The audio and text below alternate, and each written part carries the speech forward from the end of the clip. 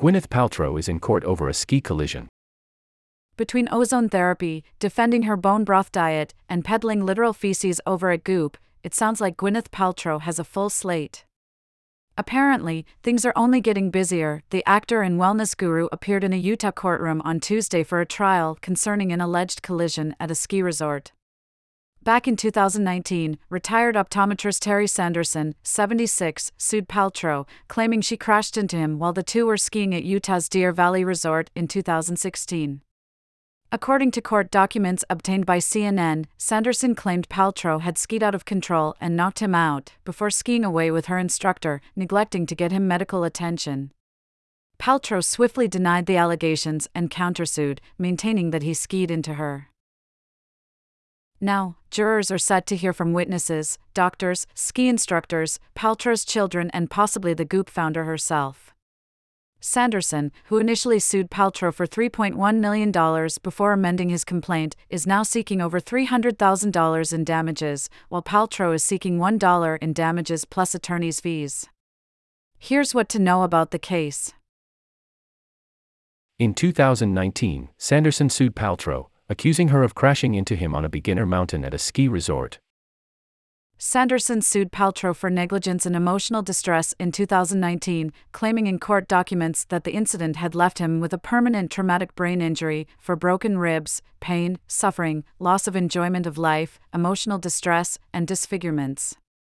Sanderson also named the resort and Paltrow's ski instructor as co-defendants, accusing the latter of falsely accusing him of causing the crash to protect his client. At the time, Paltrow categorically denied Sanderson's account, with a representative telling CNN that his lawsuit was completely without merit.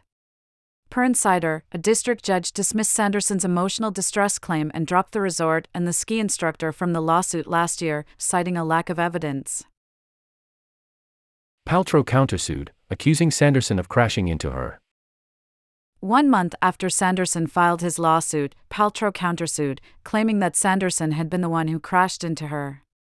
According to court documents obtained by the New York Times, Paltrow had been taking skiing lessons with her family on vacation when Sanderson, who she said was uphill from her, plowed into her back. The documents also state that Paltrow was angry with Sanderson and that he apologized, and that a shaken and upset Paltrow quit skiing for the day even though it was still morning. The countersuit also alleged that one of the resort employees present during the collision backed Paltrow's account and believed Sanderson had taken Paltrow out from behind. The trial is now underway in Utah. In opening statements, Sanderson's attorney claimed Paltrow was distracted the morning of the incident and had been watching her children skiing behind her when she crashed into Sanderson on the beginner slope, violating ski etiquette by failing to give him the right of way. She knew what she was doing was dangerous, Sanderson's attorney told the court, adding that Paltrow bolted after the incident. Per Insider, Sanderson's team also brought up an email he sent to his daughter hours after the crash, in which he'd written, "I'm famous," telling jurors it would be used to downplay the severity of the injuries Sanderson claims to have sustained. Meanwhile, Paltrow's legal team disputed Sanderson's account, telling the court Paltrow is a conservative skier who was making short turns on the trail when she heard a man groaning behind her before crashing into her and sending them both to the ground. Her team reiterated that Sanderson apologized to Paltrow, explaining he hadn't seen her. They also said the actor was ticked off after the crash but did not bolt, insisting that Sanderson said he was okay and that he'd waved off help from the ski patrol. Paltrow's team also attempted to raise doubts as to whether Sanderson's injuries were a result of the crash or a stroke-like event he'd suffered years prior, leaving his vision impaired.